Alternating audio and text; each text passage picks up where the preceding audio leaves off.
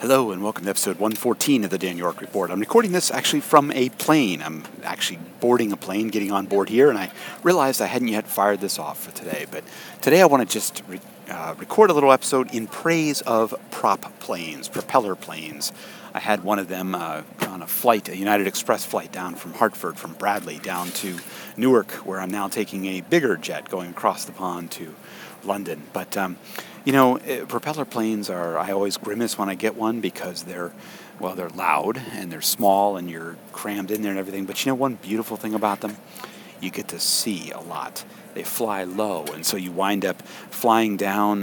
We flew over Connecticut. I actually saw where I grew up in Stevenson, Connecticut. It was pretty cool. I was reading something, and I just randomly looked out the window, and I saw a lake, and I said, I wonder where it is. And I looked, and there was a big dam at the end of it, the Stevenson Dam.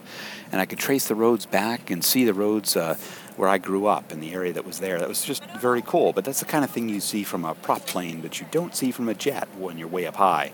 And then as we flew down further south and came into southern Connecticut across New York and on down here into Newark, you just got to see it all. So prop planes may be loud, they may be cramped, they may be uncomfortable at times, but they sure do give a beautiful view.